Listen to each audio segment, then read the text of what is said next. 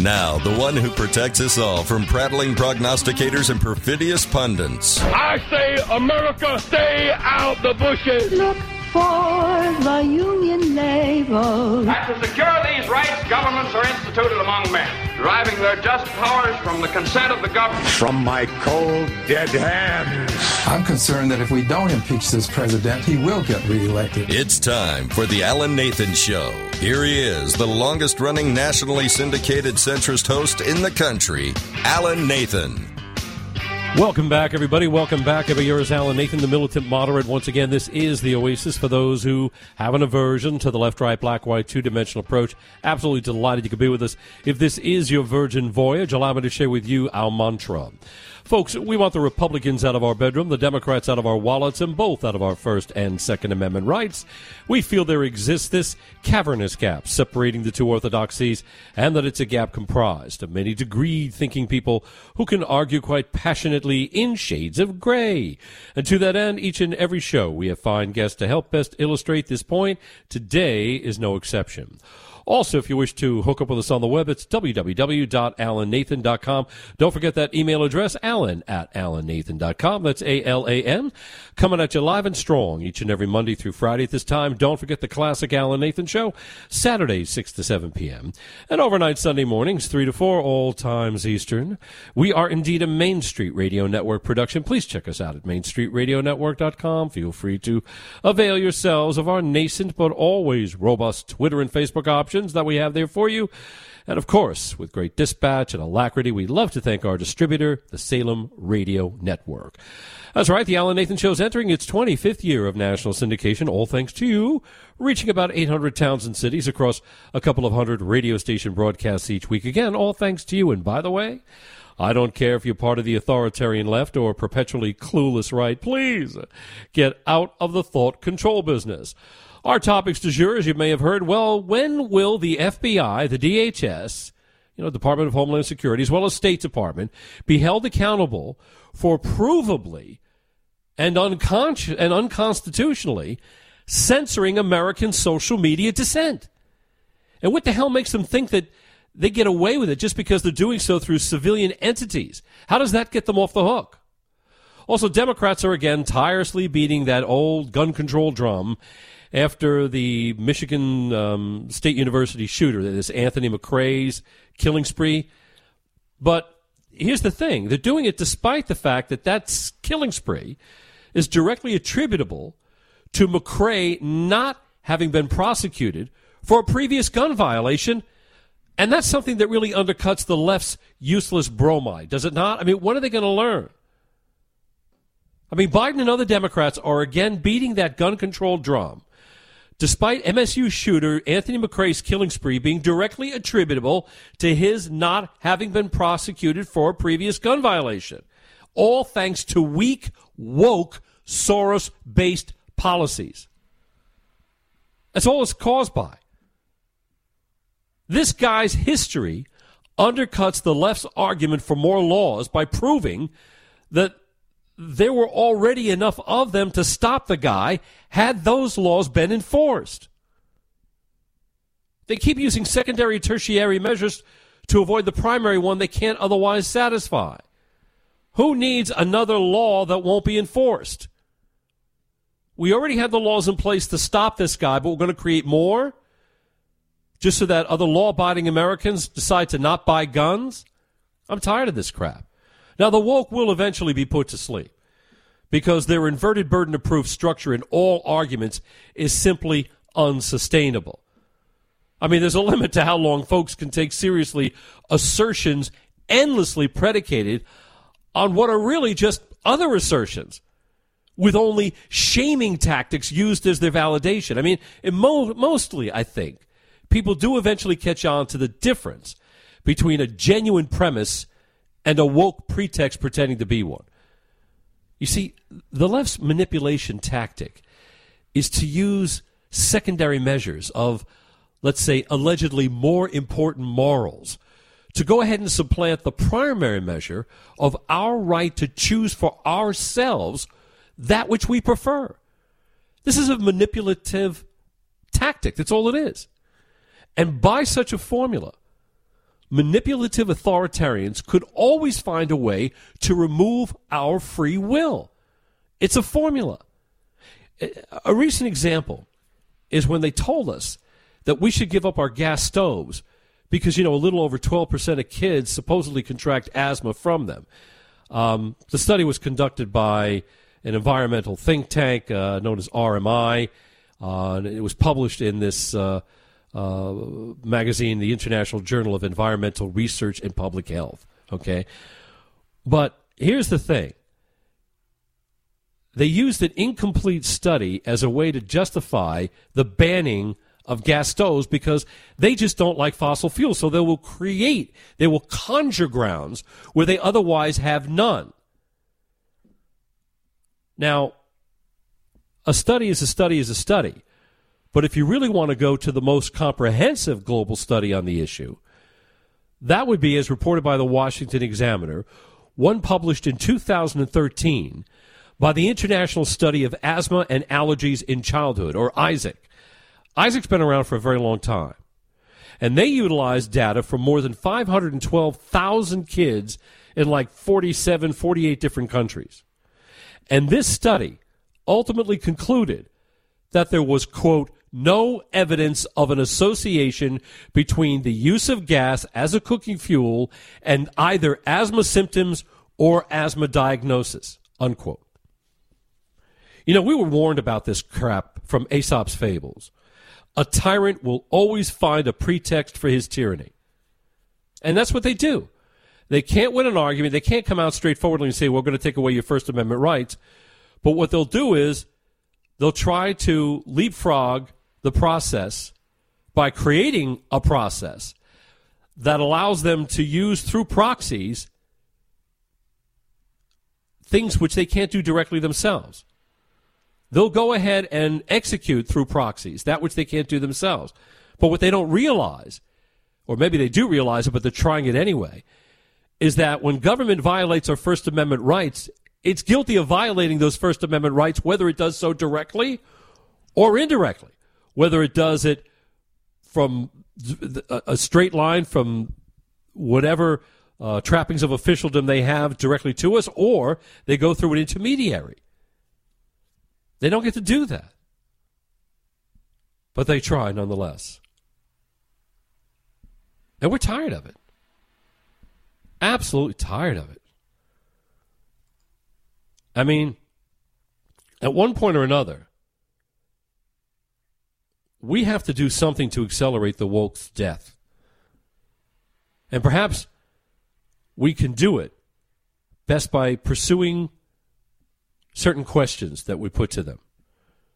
We need to remind folks that through regularly scheduled meetings with Twitter, pre-Musk ownership, I should point out, the CIA, the Director of National Intelligence, the CDC, the FBI, the State Department, they all had a pretty strong success rate of censoring Americans regarding their dissent about government narratives in general, on everything from the botched Afghanistan withdrawal to Biden's policy-driven border crisis, COVID protocols, COVID lab leak theory, the position holding that natural immunity versus COVID immunity, COVID vaccine immunity shouldn't be taken seriously. They do the same on climate change, gun control, and, of course, who could forget the Hunter Biden laptop story, which really resulted in direct election tampering and interference. And you know what? It's this last one that we also have to never lose sight of. We can never lose sight of. But we have to wonder what can be done about the general Nazi-like tactics of censorship perpetrated by the state in true Goebbels style. How do we do that? How do we address that? How far away are we from revolting against this tyrannical, rebellious government? I mean, nobody wants this nightmare. Nobody. But these inbreds seem to be deliberately trying to trigger such a thing. Or maybe I'm seeing too much into this. I mean, just look at the Hunter Biden laptop story. In December of 2019, Delaware computer store owner John Paul Mac Isaac, he tells the FBI that Hunter Biden dropped off his laptop and that the thing has some disturbing criminal content that they might want to look at. Now, after a few days, on December 9th, 2019, the FBI issues a subpoena and takes Biden's laptop from John Paul Mac Isaac, not realizing that the guy had the presence of mind to make copies of everything. 8 months later, after hearing nothing from the FBI, John Paul Mac Isaac forwards a copy to then-President Trump's advisor, Rudy Giuliani, in August of 2020, who then forwards it to the New York Post in October of 2020, resulting in the Post bombshell story on October 14th. The day before that publication, the FBI's cybersecurity chief, Agent Elvis Chan, he fires off 10 documents to Twitter's then head of site integrity, Yoel Roth, via teleporter, which had been a one-way communication channel from the Bureau to Twitter. Chan is the one who would eventually admit, by the way, under oath, to those censorship meetings that he had with Twitter. Anyway, following those 10 documents from Chan to Roth, the Hunter Biden laptop story would subsequently be quashed. These people have to be stopped. You may have never heard of it, but C. difficile, or C. diff infection, is a highly contagious bacterial infection that the U.S. CDC declared a major public health threat, which results in an estimated 500,000 infections each year. C. diff infection takes hold in the gut microbiome, and debilitating symptoms may include stomach pain, nausea, fever, and severe diarrhea. If you get C. diff infection once, Dr. Dennis Durrell, Executive Director of Hospital Medicine, American Physician Partners, LLC, says there's a good chance it will come back. Up to 35% of people who get a C. diff infection may get it again. This is called a recurrence. After that first recurrence, up to 65% may get C. diff again. Rebiota is the first and only FDA-approved microbiome-based treatment to prevent recurrent C. diff infection after you've taken antibiotics for recurrent C. diff infection. It's a single-dose treatment administered in minutes during one visit to your doctor's office. Talk to your doctor to find out if Rebiota is right for you. To learn more, visit rebyota.com.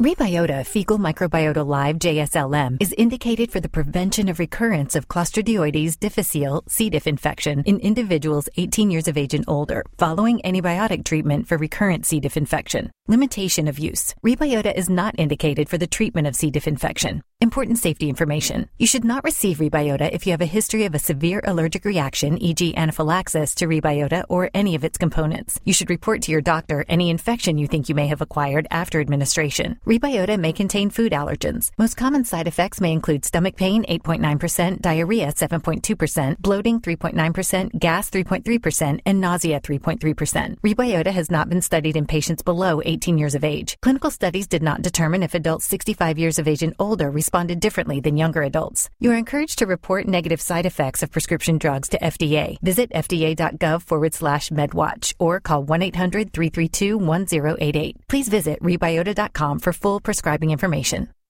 Hey, what's up, everybody? I'm Jason Derulo. I love that music connects to people all over the country. But unfortunately, so does something else. Childhood hunger. 15 million kids struggle with hunger right here in America. And yet, every year, billions of pounds of surplus food in the U.S. go to waste instead of going to the children in need. Feeding America is working to change this. The Feeding America nationwide network of food banks rescues this surplus of food to help provide meals to families in virtually every community in the United States, including yours. But they just can't do this alone. Join me in the fight against hunger in America. For more information on what you can do to get involved, visit feedingamerica.org. That's feedingamerica.org. Together we can solve hunger. Together, we're Feeding America. A message from Feeding America and the Ad Council. What is dedication? I am the father of a 9-year-old little girl and a 6-year-old little boy. And I find fatherhood both relentlessly challenging and relentlessly rewarding. My daughter is biological and my son is adopted. I love them both so much. From the morning when you wake up to putting them to bed at night and every moment in between, it really is so special. And boy, is it exhausting. One thing that I fear about being a parent is the future for my children. I think a parent's job is to protect our children, but also prepare them for the world so they become good, kind human beings. But I'm also hopeful that the future holds a more inclusive and compassionate world for them. That's dedication. Find out more at fatherhood.gov. Brought to you by the U.S. Department of Health and Human Services and the Ad Council.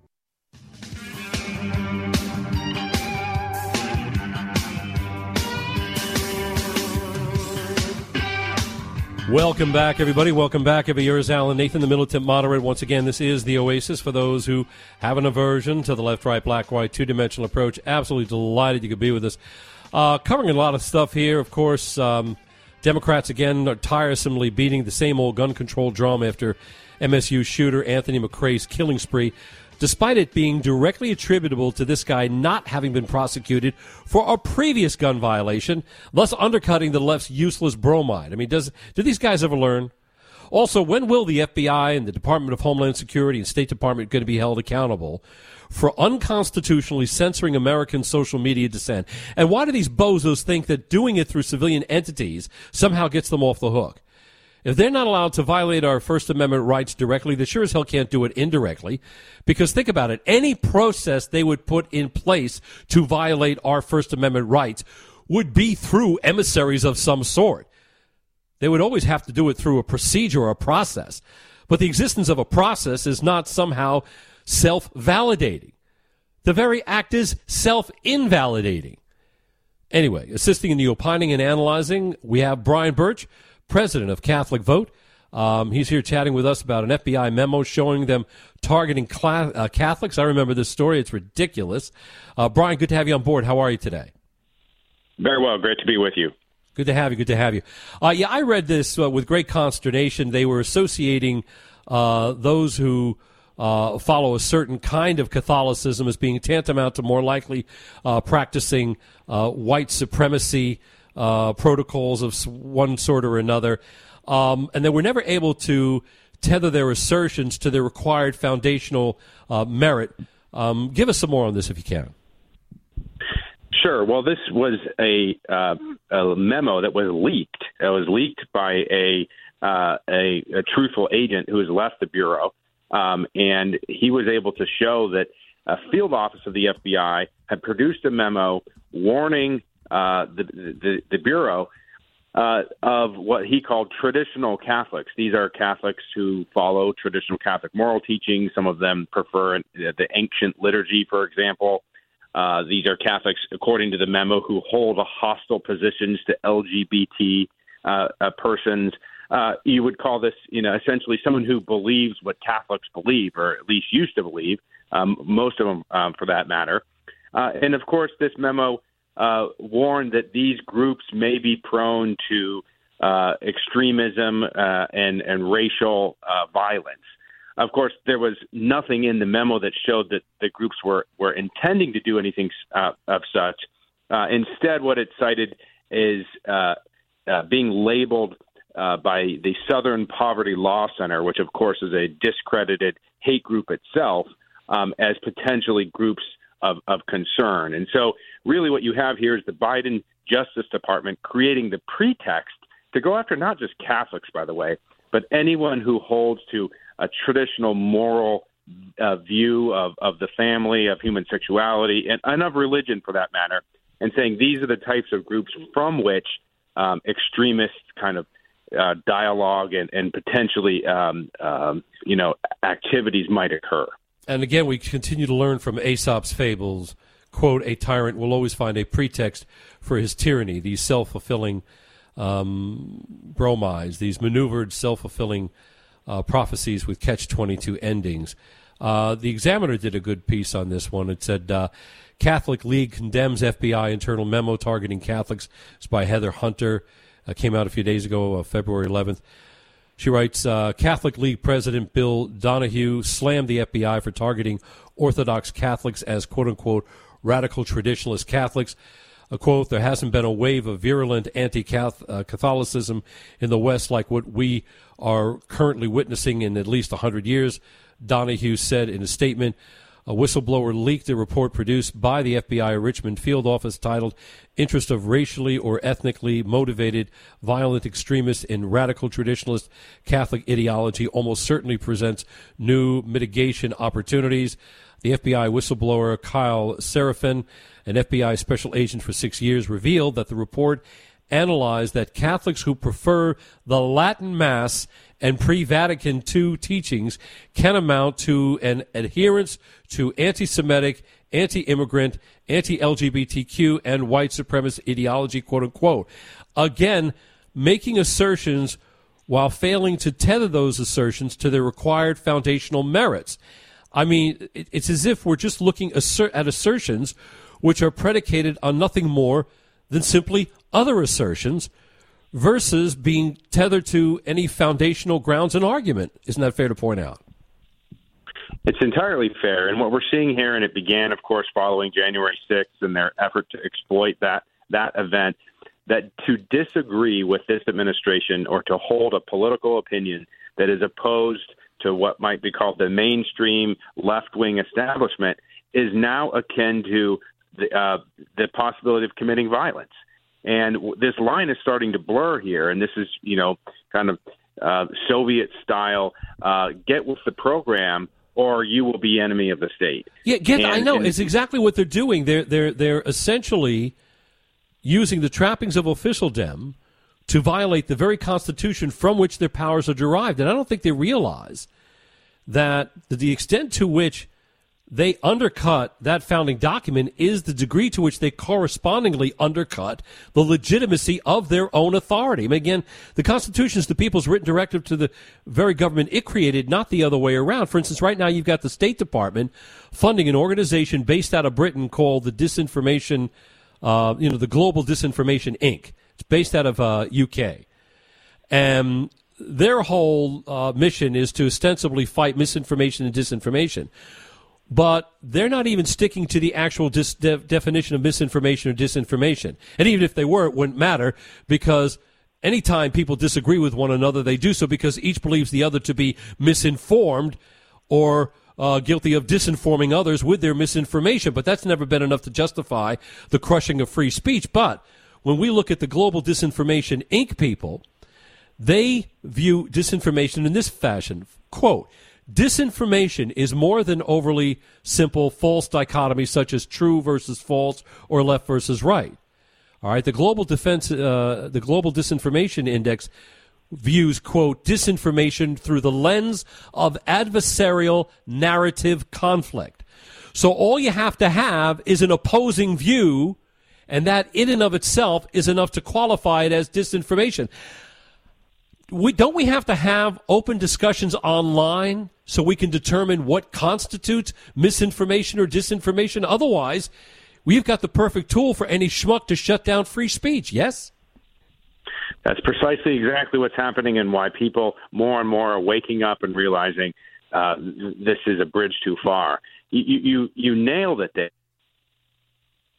Now, we have reframed the entire discussion so that holding, again, differing political opinions can be deemed is now subject to FBI scrutiny. If you read this memo, it's even more dangerous. What they're suggesting is they have potentially already surveilling religious institutions and may even have embedded agents inside of these institutions.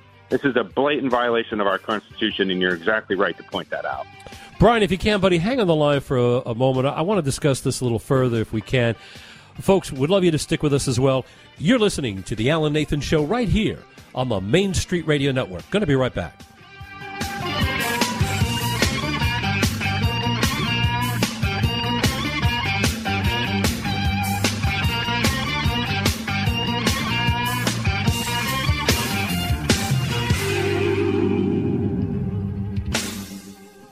We definitely want to make sure that we don't overfeed our animals, because feeding our animals more is not love. There's so many other ways you can show love, like throwing a ball and walking them and give them a little extra love. The annual End Obesity campaign by HEALS is wonderful for a guy like me and Dr. Hodges, who are practicing veterinarians, because it's obesity, like you said, is one of those illnesses or conditions that we see most in the veterinary hospital. And it can be very difficult sometimes talking to clients about, their patient being obese, But HEALS with their campaign has given us the tool to be able to get this message across. And it's something that they do annually. They've invested a lot of time, a lot of money into the research, into the pet food that we can use to help these animals that are obese. So you can go to endpetobesity.com and you can learn a whole lot more about how you can actually use the love test, as well as learn more about Hill's Pet Nutrition and ways to control your pet's weight.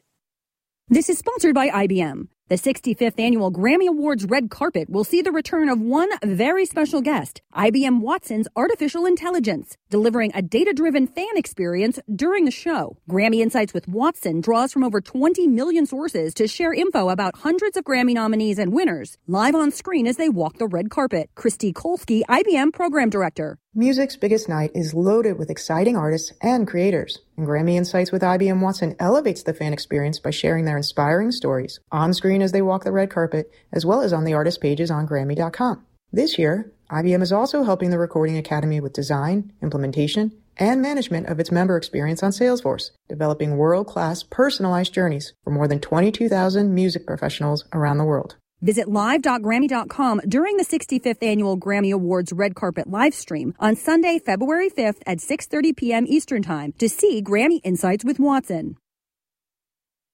You know that feeling? Like every door is closing and you just can't see a way out? Being unemployed, underemployed, or just out of school feels a lot like that. But when you find the right tools, suddenly everything just clicks. Getting on that path may be easier than you think. A good place to start? Go to findsomethingnew.org. At findsomethingnew.org, you have access to resources that help develop new skills. Skills that will position you for careers in today's growing industries. From healthcare and manufacturing to cybersecurity and alternative energy. Plus, you can take advantage of online courses, certification programs, apprenticeships, and more. So you can take yourself from unemployed and uncertain to empowered and prepared for what's next. Find your path to a new career today. Visit findsomethingnew.org. A message from the Ad Council. No word in the English language is less convincing than probably. Are you sure we should get matching tattoos on our first date? Sure. We'll probably stay together. Probably? It's been 23 minutes since I ate. I can probably swim. You should wait 30 minutes. Okay, now tell me what to do. Cannonball! Cramp! Oh, I have a cramp. I can probably hit the green from here. Probably. Can I get a mulligan? Ready to go? Hey, are you sure you're okay to drive? Yeah, I'm pretty sober. Yeah, I'm probably okay. Probably okay isn't okay, especially when it comes to drinking and driving. If you're drinking, call a cab, a car, or a friend. Buzzed driving is drunk driving. A message brought to you by NHTSA and the Ad Council. I was in the middle of the Atlantic Ocean when it happened. There was a sudden jolt, and our submarine crashed on the seafloor. We were in total darkness. That's Dr. Dejana Figueroa, a marine biologist and STEM teacher, talking about a deep sea dive she'll never forget. It's funny, when I was a kid, I was afraid of the ocean, and there I was, 2 miles below the surface. But as a scientist, you prepare for that. Using our training and a little creativity, we fixed the sub and finished our experiments. The dive was just too important. Every dive gives us glimpses at things few people ever get to see. Glowing creatures, fiery undersea volcanoes. When we got back to the surface, I kissed the ground and called my mom, of course. But you know what? I wouldn't trade that dive for anything. Dr. Figueroa uses her passion for STEM to discover new things and make the world a better place. She can STEM, so can you. Check out She Can STEM for more stories and inspiration. A message from the Ad Council.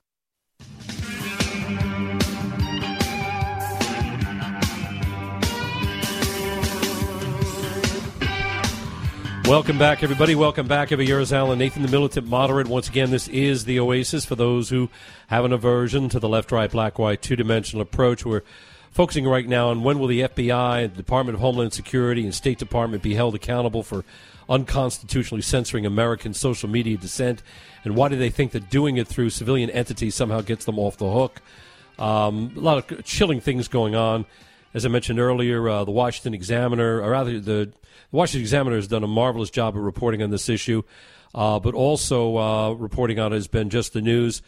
Some months ago, they pointed out that that the Department of Homeland Security and the State Department have been working with an organization called the Election Integrity Partnership.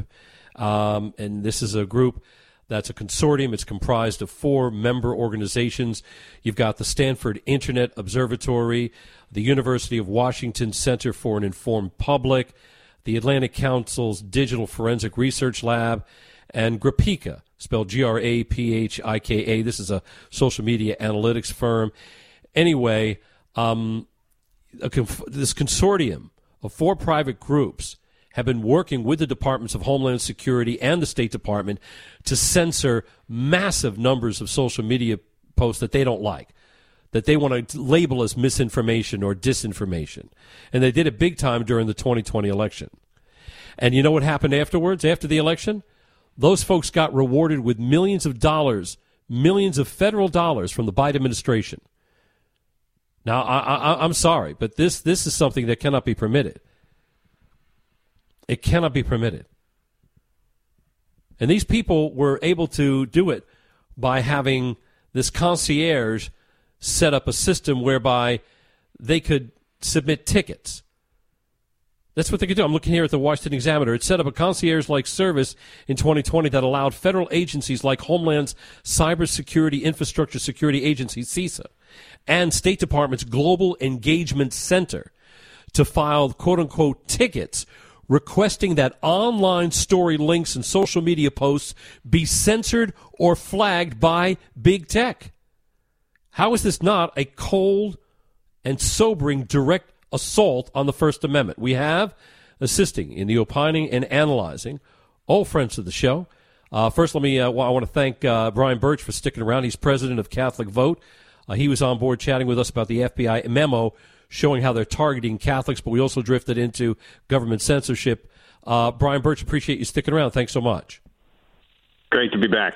Also on board, Jeffrey Lord, old friend of the show, one of my regulars, contributing editor to the American Spectator, also a contributor to Newsbusters, as well as Conservative Review. He's also a former CNN political commentator. By the way, he was associate political director for President Ronald Reagan and worked for the late Housing Secretary Jack Kemp under President George H.W. Bush. His most recent book is the highly praised work entitled Swamp Wars, Donald Trump and the New American Populism versus the Old Order. Jeffrey Lord, appreciate you joining us as well. Thanks so much. Good to be here. Too bad there's nothing to talk about. Yeah, right? We're bereft of topics. Jeffrey, let me go to you on this one. This is really chilling. This is not up for debate. It's not a suspicion. The government's been caught red-handed using intermediaries to block political speech not to the liking of certain bureaucrats and leaders in government.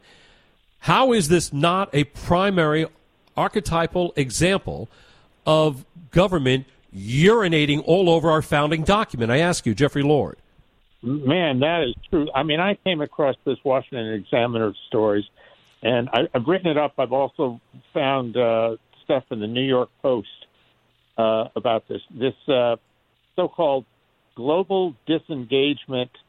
Global index. Disinformation Index. Yeah, and this is how they define misinformation and disinformation. Quote: GDI views disinformation through the lens of adversarial narrative conflict. So if it's an adversarial narrative conflict, that in and of itself somehow qualifies it to be called disinformation, which somehow now is enough to justify censorship. Since when has misinformation or disinformation ever been enough to justify the violation of the First Amendment? Because when you think about it, everybody who disagrees with one another does so because each believes the other, first, to be misinformed, and secondly, would use that misinformed posture to disinform others. Since when has that concern ever been enough to justify the violation of our First Amendment rights, Jeffrey Lord? Well, that's absolutely right. And, when I looked into this, I found, lo and behold, one of their targets was the American Spectator, where I hang my hat. They had a list of top 10. The American Spectator was on the list. People that, put out disinformation and the least reliable or whatever they said. And then their top 10 list of people who don't do it began with NPR. And the New York Times was number 3. The Washington Post was on there. they're all fine. There is no bias or anything. They had a whole section on the Spectator describing us and saying what a terrible influence we were and all this kind of stuff. I mean, this boggles the mind, and it's bad enough, but when you realize that the U.S. State Department, as you mentioned, is using American taxpayer dollars to do this and to defund American conservative media, that's a pretty serious problem. Brian Birch, again, the left's manipulation tactic seems to be to use these secondary measures of what they deem to be allegedly more important morals to supplant the primary measure of our right to choose for ourselves that which we prefer. And as I mentioned before, by such a crazy formula, manipulative authoritarians could always find a way to remove our free will or justify the removal of our free will because, after all, it's all in the name of some greater laudable goal. Isn't that fair to point out? It absolutely is. And it's very interesting here because we can talk about this at several levels. There's the political question, there's the constitutional question, there's the question of our rights. Right. But what they're really saying, if you really to go deep here, is to say if we allow people to utter certain thoughts, to share certain ideas, to debate various policy questions and questions about our government, that people are too stupid, too manipulatable, are too incapable of deciding for ourselves what's best and comparing and contrasting ideas. We've lost this sense, frankly, of the left of 40 years ago where they were preaching, more diversity, more ideas, more space to debate and to exercise these rights. Now that they've got the power, they're trying to shrink it as much as possible. Now, there's a famous Supreme Court case. The answer to uncomfortable speech is more speech, and it's exactly what we need here. Oh, precisely the case. Jeffrey Lord, this House Subcommittee on Weaponization, you've heard of them, headed by Jim Jordan. He's also the chair of the House Judiciary Committee.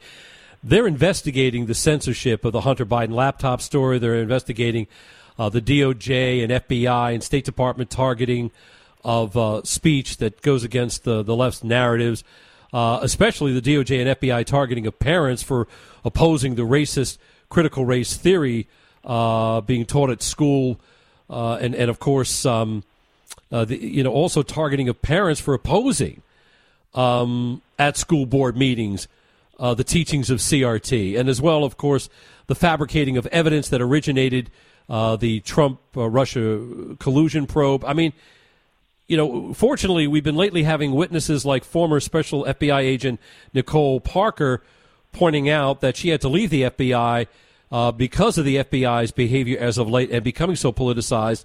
And I understand there's actually even more FBI agents in the wings ready to testify about these shenanigans.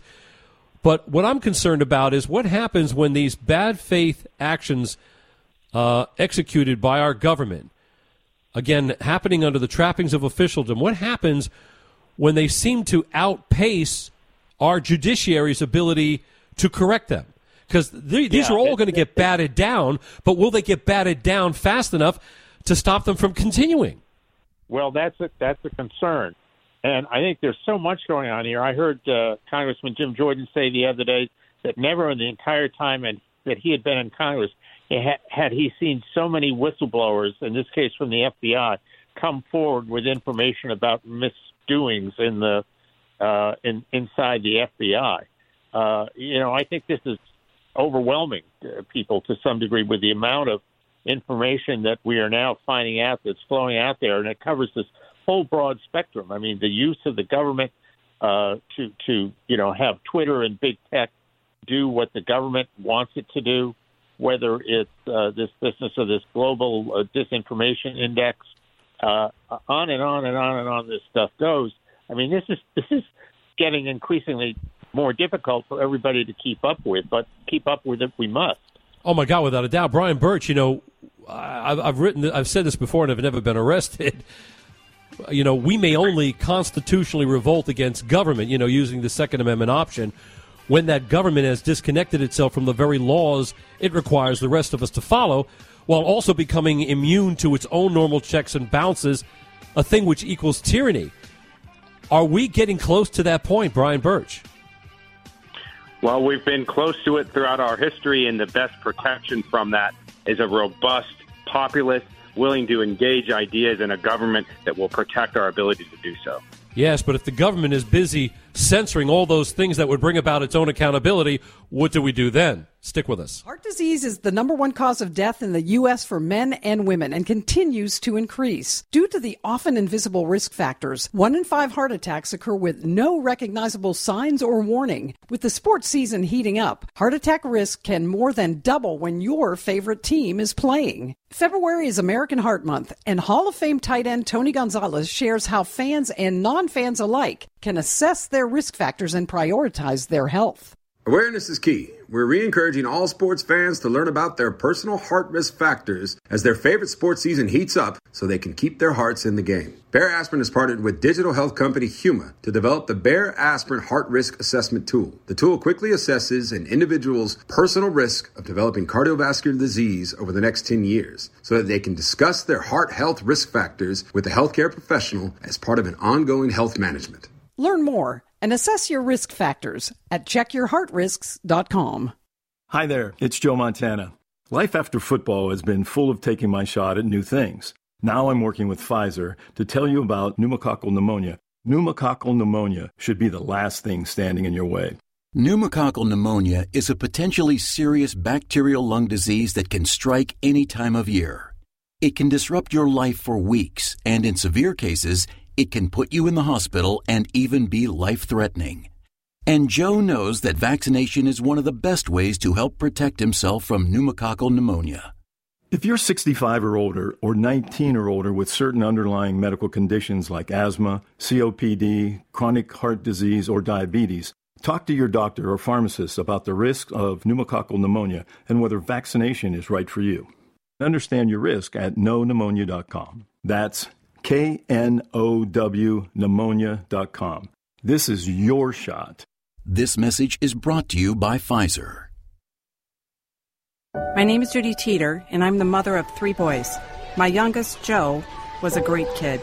He loved sports, music, and his youth group.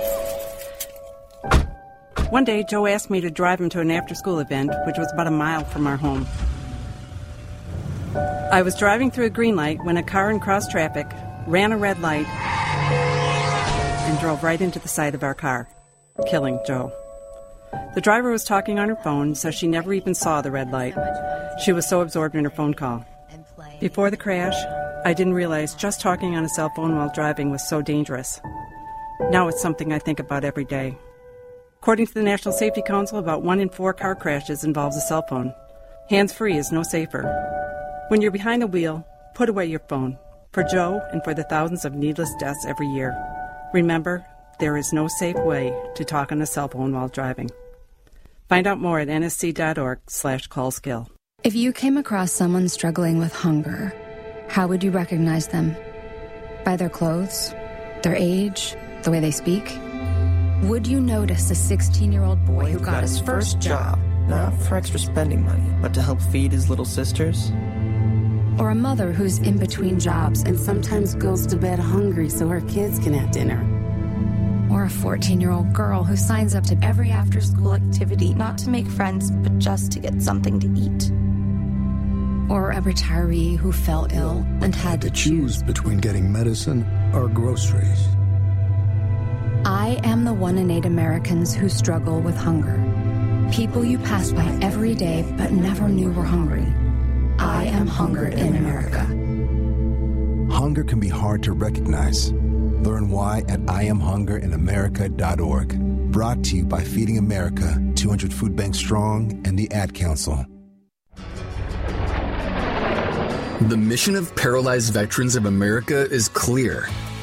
Accessibility.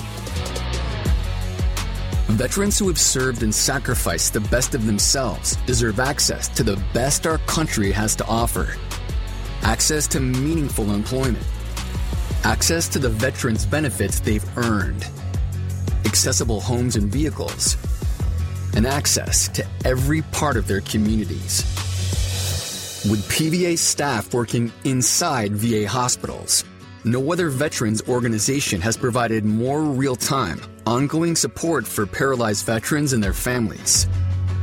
PVA is proud to serve veterans across all branches, all generations, in all conflicts.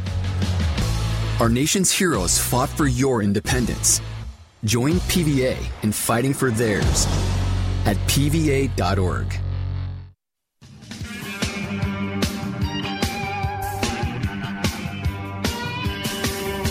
Welcome back, everybody. Welcome back. Every year is Alan Nathan, the militant moderator. Once again, this is the Oasis for those who have an aversion to the left, right, black, white, two-dimensional approach. Absolutely delighted you could be with us, covering when will the FBI and Department of Homeland Security and State Department be held accountable for unconstitutionally censoring American social media dissent, and why do they think that doing it through civilian entities get them off the hook? Assisting in the opining and analyzing, we have old friend of the show, Jeffrey Lord, contributing editor to the American Spectator, contributor to Newsbusters, as well as Conservative Review. He's also a former CNN political commentator and additionally was an associate political director for President Ronald Reagan and worked for Housing Secretary Jack Kemp under President George H.W. Bush. His most recent book is the highly praised work entitled Swamp Wars, Donald Trump and the New American Populism versus the Old Order. Jeffrey Lord, appreciate you sticking around. Thanks so much. You bet. Glad to be here. We live in interesting times, as the old Chinese curse goes. No, you're correct on that. And one of the most unfortunately interesting ones, if you will, is today's reality of the government proactively censoring us. I pointed out that we have right now the Department of Homeland Security and the State Department busily censoring us through a civilian concierge known as the Election Integrity Partnership. It's basically a consortium, if you will. It's comprised of 4 organizations: the Stanford Internet Observatory, SIO, the University of Washington Center for an Informed Public, patronizingly titled. Then you also have the Atlantic Council's Digital Forensic Research Lab, and then Graphica, which is a social media analytics firm. And these guys are all corralled under the Election Integrity Partnership. And what they do is they allow federal agencies like CISA, which is with Homeland Security, the Cybersecurity Infrastructure Security Agency, as well as the State Department's Global Engagement Center, they allow them to file tickets with them requesting that online story links and social media posts be censored or flagged by big tech when these stories are not to their liking. Now, look, government has a right to, push its own messaging all it wants, but what government doesn't have the right is to stop the messaging of the private sector responding to those messages. Where am I mistaken? You aren't mistaken, and I'll tell you, Alan, what I think is really going on here. A number of years ago, back in 2010, he's now deceased, but Angelo Codevilla, he was a professor of emeritus of international relations at Boston University, wrote a long article for the American Spectator about the ruling class, which Rush Limbaugh saw, loved, read extensively on air, and Angelo expanded into a book, The Ruling Class, How It Corrupted America and What We Can Do About It, in which he said there's about 10% of this country, stretching from Atlanta to Seattle. They all sort of think the same. It could be bipartisan. They all think the same. They all want the same thing. They socialize the same. They have the same kind of education and all that kind of stuff. And they think of themselves as the ruling class versus the country class, 90% of the country that gets up every day to go and work and, take care of their families. My point is this ruling class mentality is all over the place at this point. It's all over the government, the bureaucracies, the think tanks, academia, et cetera. And so this is what you get ultimately, is that you get all these people who think the same. They don't even know one another necessarily. And yet they are going to determine what the rest of us can see or not see or read or not read. On and on goes this business. And it's getting to be very, very dangerous. I mean, thank goodness for the GOP in the House and this weaponization committee, because I think that's a real thing in terms of the government. No, it is. And again, for people just joining us, this House subcommittee on weaponization, it's investigating, the DOJ and FBI targeting of parents for opposing CRT at school board meetings. And also they're investigating the fabricating of evidence that really gave rise to the Trump-Russia collusion probe. And, of course, they're investigating the censorship of the Hunter Biden laptop story. And it just seems to me that there has got to be some consequences visited on these people who are doing it. Otherwise, we have a scenario in which government gets to put forward bad faith laws or bad faith executive orders, realizing in advance that they are in violation of the Constitution, but taking advantage of the fact that they might be able to have a certain amount of time where they get away with it before they're slapped down by the courts, which triggers my question: what do we do about those instances wherein you have damage done by these bad faith pieces of legislation or bad faith executive orders, which can sometimes outpace the judiciary's corrective response to them? What do we do in those instances, Jeffrey Lord? Yeah, that is a perpetual problem, I think. And when you've got all these woke bureaucrats, running the government, and I don't just mean a handful of people in the White House, in the Biden White House. I mean, some career guy that's been in the Department of Homeland Security for 20 years. These are the kind of people we've got to deal with, and we are. This is a constant fight, and it is going to have to involve the judiciary. And I'll tell you, the red flag there is I just saw that Joe Biden had passed the 100 mark in terms of putting people on the federal bench. Well, I think it's a fairly safe bet that a lot of these people think exactly the way we're talking about here, and they're now in the judiciary. That's a problem in and of itself. Well, then, Jeffrey Lord, I hate to sound bellicose, but then I have to bring up what I bring up at least once in my show, at least once in every show. And again, I've never been arrested for it. I point out that we can only constitutionally revolt against government, and this, of course, would be the Second Amendment option. But the only time people can revolt against government is when that government is caught red-handed rebelling against its people. And that happens when government has disconnected itself from the very laws it requires the rest of us to follow, and is doing so while becoming immune to its own normal checks and balances that would restrain it. When that happens, that equals tyranny. Now, yes. Are we approaching that point? Are we getting to the point where the people might have to act? Well, I think we're getting a lot closer than I would have originally thought a few years ago. I do think this is a massive problem, and I think it's getting worse by the day, sometimes by the hour. And, people are only going to take this for so long, and this is a very, very big problem, I think, Alan. And how this will end, I couldn't possibly tell you. Well, the Second Amendment exists for a purpose, and it's there to give leverage to the First Amendment, because without the First Amendment, we can't object to those other times when the government violates our other protections in that same Bill of Rights. I mean, if the extent to which a government can censor you is the degree to which government can oppress you, because again, its practice of the first means we can't object to the second, can we, Jeffrey Lord? That's right. That is correct.